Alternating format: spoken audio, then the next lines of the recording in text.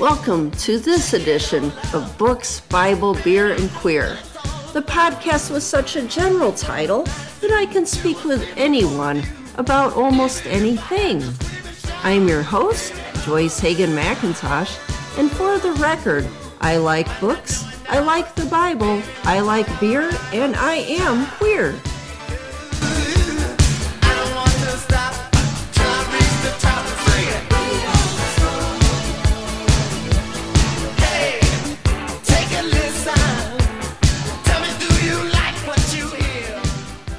Good afternoon, or good morning, or evening, whenever you're listening, and welcome back to Books, Bible, Beer, and Queer.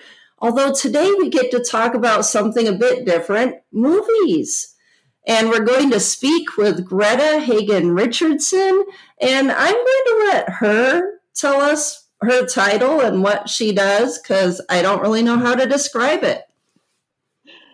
Thank you for having me, Joyce. It's a bit niche. So I'm a programmer and producer. My official title is the Director of Programming at the Hot Springs Documentary Film Festival and the lead features programmer at the New Orleans Film Festival. But then I also am producing a couple films and do some other programming work for a few other smaller festivals. Wow, that keeps your hands full, I'm sure. That's a lot of movies in the air. So what does that mean? What exactly is a programmer for a film festival? So essentially, programmers are the ones who watch so it's a little complicated, I guess. There's kind of two types of festivals, and there's intersections between the two, depending on the festival. But typically, a festival is either curated or submission driven. And most of the festivals I work for are submission driven. So the programmers are going through the submissions, looking at recommendations from our screening team, which is like a group of volunteer, like community members, basically, that watch movies and give us their thoughts on them. And we have meetings throughout the year to kind of start whittling down that list of films, and then ultimately decide the final programs for the festival itself. And some festivals are more curation based. So those programmers are going to other festivals around the world and deciding, what pieces from those festivals would fit well for theirs. So that's fun. That's a look at that. And I think I've said festivals 20 times. So. Well, it's good though. Now we know what it means. And exactly how do you end up becoming a programmer for film festivals? Like, how did you go from, hey, I'm a kid, you're from Chicago, you're living your normal life, to, hey, I'm running around the world, running film festivals? Well, it's been a long process. It feels like a lot has changed for me this year. So those things feel a bit overnight, but I've been programming for almost 10 years. And I used to listen to a couple radio shows that were podcasts back when that was a pretty new thing, of film reviewers that were critics, and they would go to the Toronto International Film Festival and Sundance every year, and they would talk about all the incredible movies they saw, and I got really jealous, so because I've always loved movies. So I decided I think it was 2009 maybe, or 2008. I decided I was going to go to TIFF, the Toronto International Film Festival, which is kind of like the beginning of the Oscar campaign season. So a lot of Oscar movies premiere there. And it was just an incredible experience. I had so much fun. I had never been to Toronto before, and it's a great city. And I met a lot of people. I saw a ton of incredible films. And when I came back, I was kind of like, all right, this is what I want to do.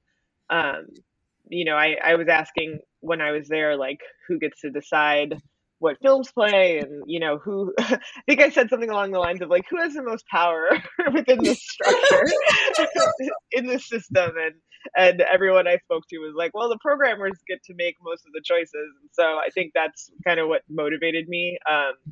But So jealousy and power. You basically just said jealousy and power are great yeah, motivators. Go Greta. I wanted to. It's fun. Being a programmer is fun, and you get to hang out with a lot of really great filmmakers and people. And so I'm not as power mad anymore, but I definitely feel like programmers have an awesome job. Neat. Well, and you also use the term producer. I heard you say that in your intro. What are you producing, or is this is this a first time thing, or have you been a producer before? So this is pretty new for me. About a year ago, just before everything shut down, I was accepted into a fellowship in LA with Film Independent called Project Involve, and within that fellowship, I was in the creative executive track. So it's set up basically like Project Involve is the studio, and we all work within the studio system to make shorts. And so each person, there's 30 of us total, each person kind of has their role.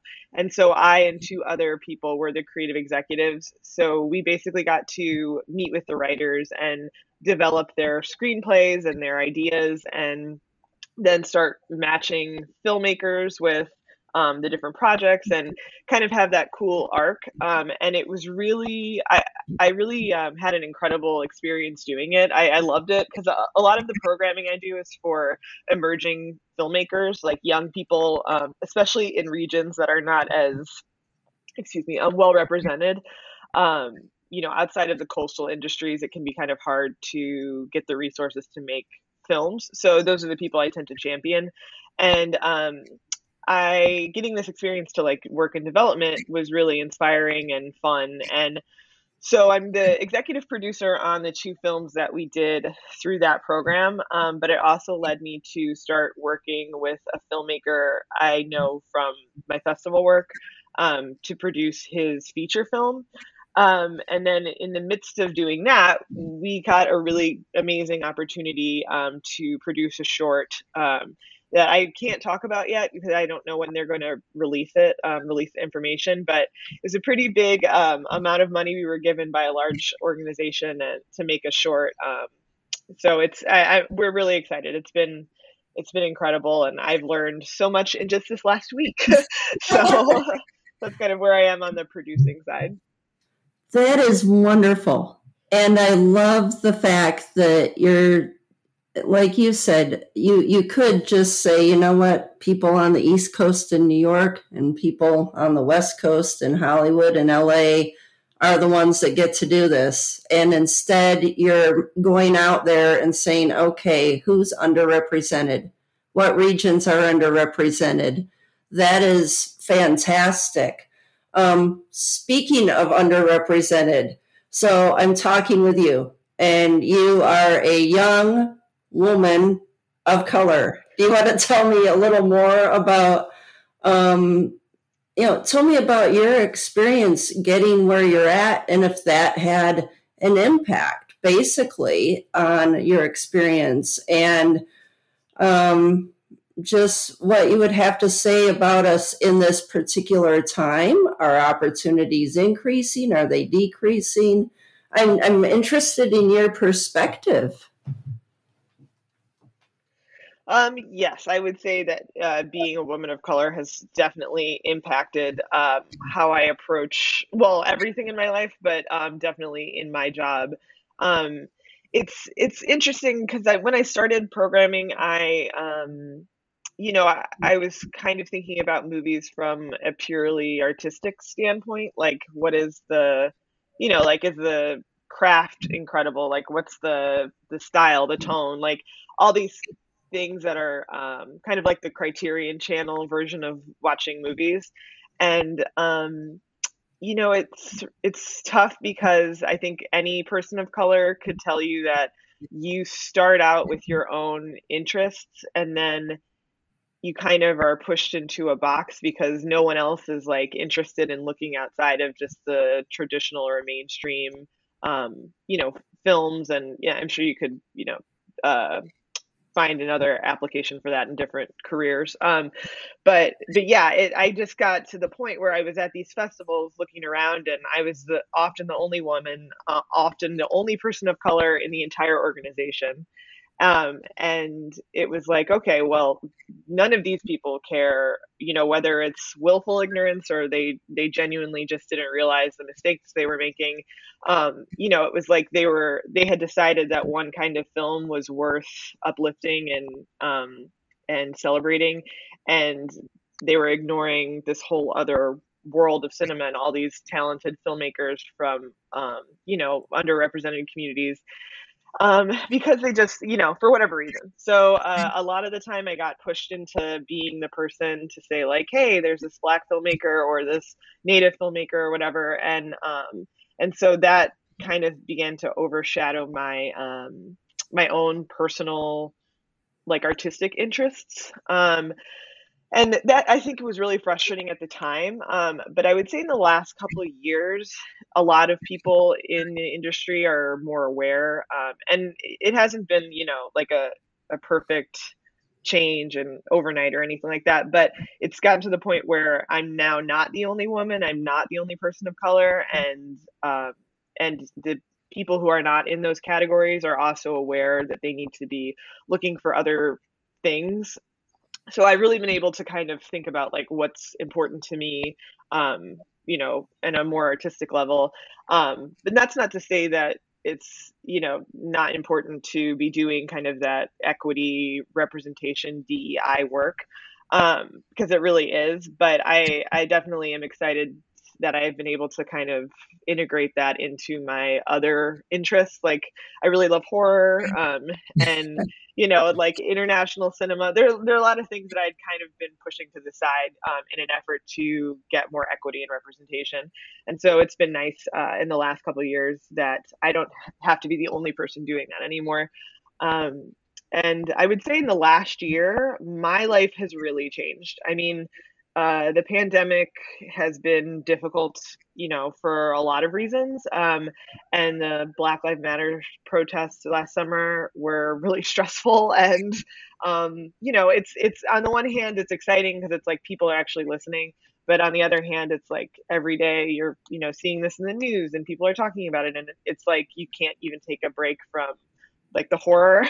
um, but because of that, I do think I've been able to have a lot of opportunities that I wouldn't have had, a year and a half ago. And so for me, a lot of it has been 10 years of preparing for this, meeting the moment where I'm given opportunities. And so I've been really lucky, and I feel like I've kind of lucked into some of it, but I'm taking advantage of every opportunity that's coming my way. And so yeah, this I would say that the last year has changed a lot for me, and I think a lot of other people of color and women that are working in the industry. That is awesome. It's I can't imagine going through that compounded with how hard hit the industry has been with COVID. But from what you say, it sounds like you're getting back into the studio. It sounds like productions are starting to uh, launch again and people are getting back there. Is that accurate? Yeah, it kind of depends on, the budgets. I think a lot of really low budget stuff, you can kind of figure out how to kind of game the COVID system. And then the huge companies like the Disneys of the world, they can also, kind of game the system because they have so many resources. They can, make it as safe as is necessary to make it on a set, because they can just throw money at it. I think like the middle budgets are the ones that are probably struggling a little bit more. But a lot of TV shows are back on sets, and a lot of people are making films. Some were trying to make movies outside of the US because the numbers were better in other places. I know a team that flew to Iceland and quarantined there and then just made the film there. I know a group that flew to New Zealand and did their film there instead. So, I mean, people are being creative. And even on one of the shorts that I EP'd for Project Involve, it was shot in South Africa, and we worked with a team on the ground there because at the time their COVID numbers were better, and they had slightly more flexible rules for filming. Because of SAG here, which is the actors union, we have pretty strict rules about testing and who can be on set when and where, and it can be pretty complicated. I'm hoping that that lightens up a little bit in the next couple months, but we'll kind of see how that I think goes. it will. Crossing fingers. Every person getting vaccinated is one step closer. Yeah, so good I news. think we're all trying to be optimistic. Yeah. Well, just a couple more questions. You ended up in Variety magazine. What did the writer in Variety magazine have to say about you? Well, it's just a mention online, and I was really excited about it. But it's a mention in Variety magazine as opposed to the Books, Bible, Beer, and Queer podcast. So share with our listeners. I think you got a pretty good accolade. What did they say? I was called a rising star, which is fun. Although I'll let you peek behind the curtain. We write these press releases, so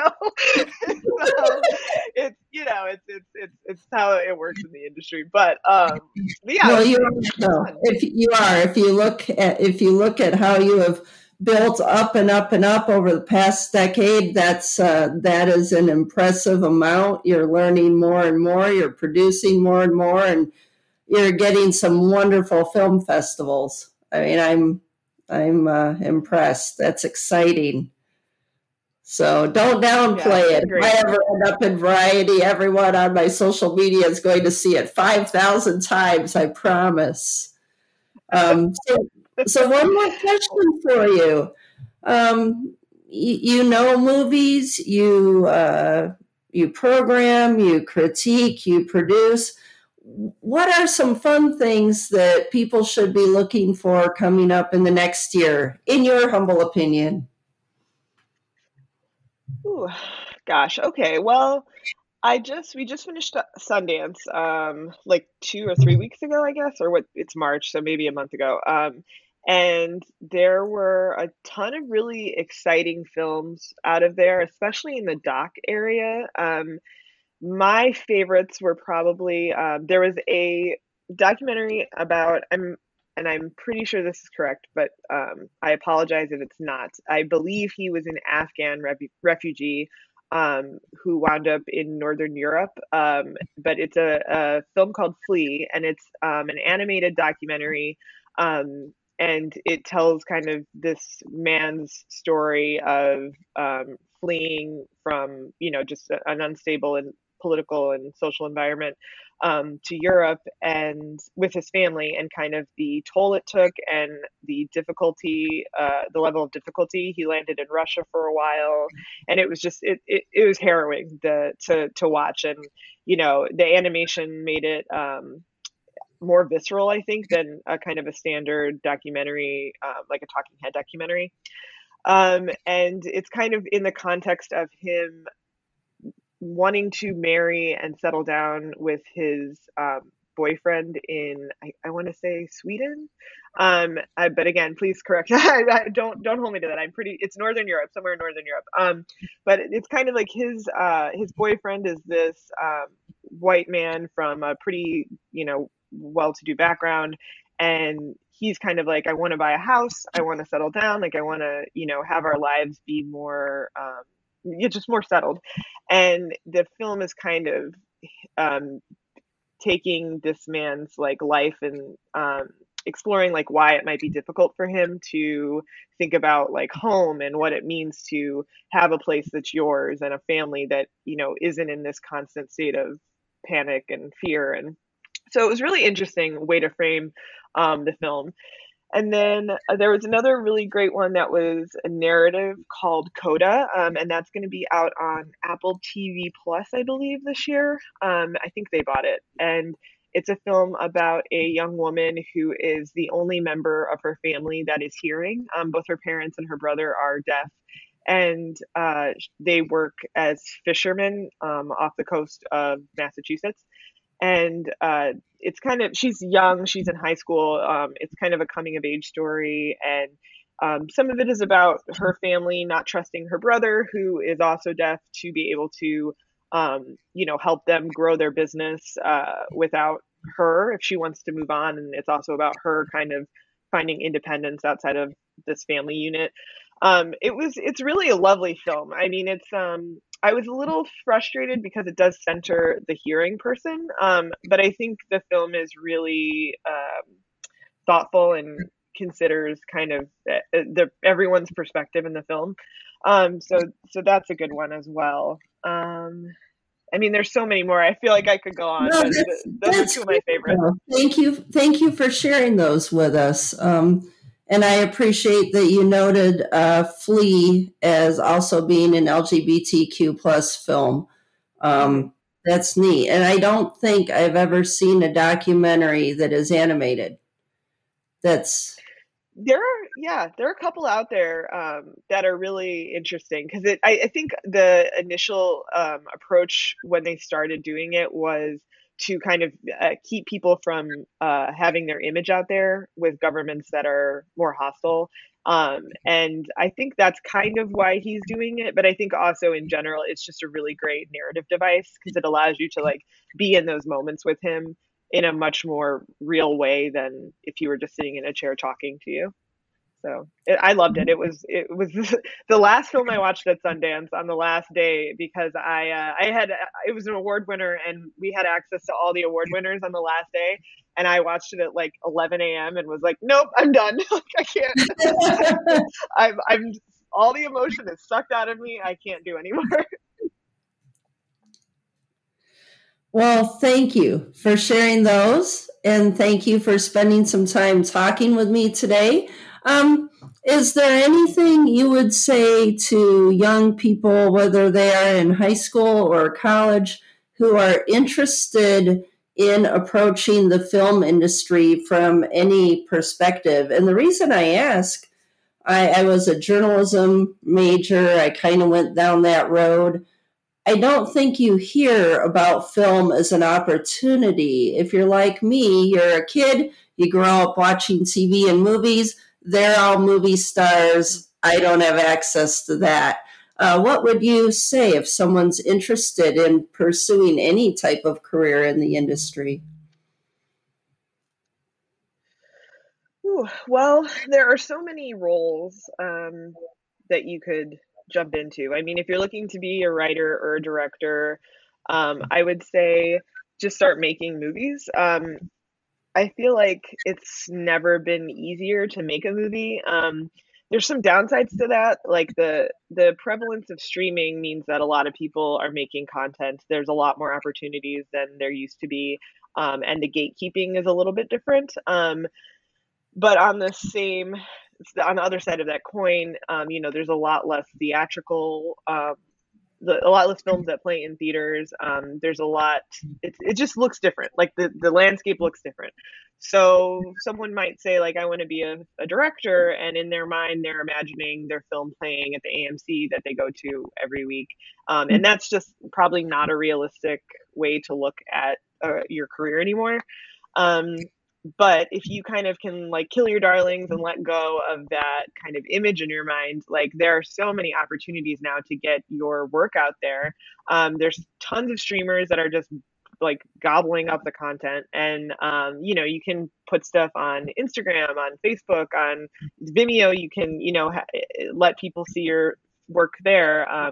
And you can make stuff on an iPhone. You can make stuff on a cheap camera. There's rentals everywhere. I mean, there's so many opportunities to be making movies. Same with writing. And so I feel like people just, kind of take the idea of needing a ton of money and a ton of access out of your head and just start making stuff and seeing what hits. If you apply to festivals, have a targeted approach. Don't just throw everything at the wall. It can get expensive. So, think about why you want to play somewhere, what the festival will do for you on the other end of things. A lot of people want to get into Sundance, which totally makes sense, but it's a tiny fraction of people that actually get in there. And, a small regional festival might do just as much for you as, being one of the many people at like a TIFF or a Sundance or a Cannes. Because the people that bring you there are going to be really connected to your work, and they're going to want to see you succeed. So have a targeted approach, and just like get out there and start doing stuff. I mean, a lot of people say they want to do something and they hold themselves back. It's like you just need to start. Just do it. Yeah, exactly. Just do it. All right. Well, Greta, thank you so much for your time today. Good luck in all of your projects in the upcoming year, and I'm sure we'll be seeing and hearing a lot more from you. Thank you. Thank you for having me. I really appreciate it. It's fun to talk about my job, and who doesn't like to talk about themselves? So awesome. Thank you.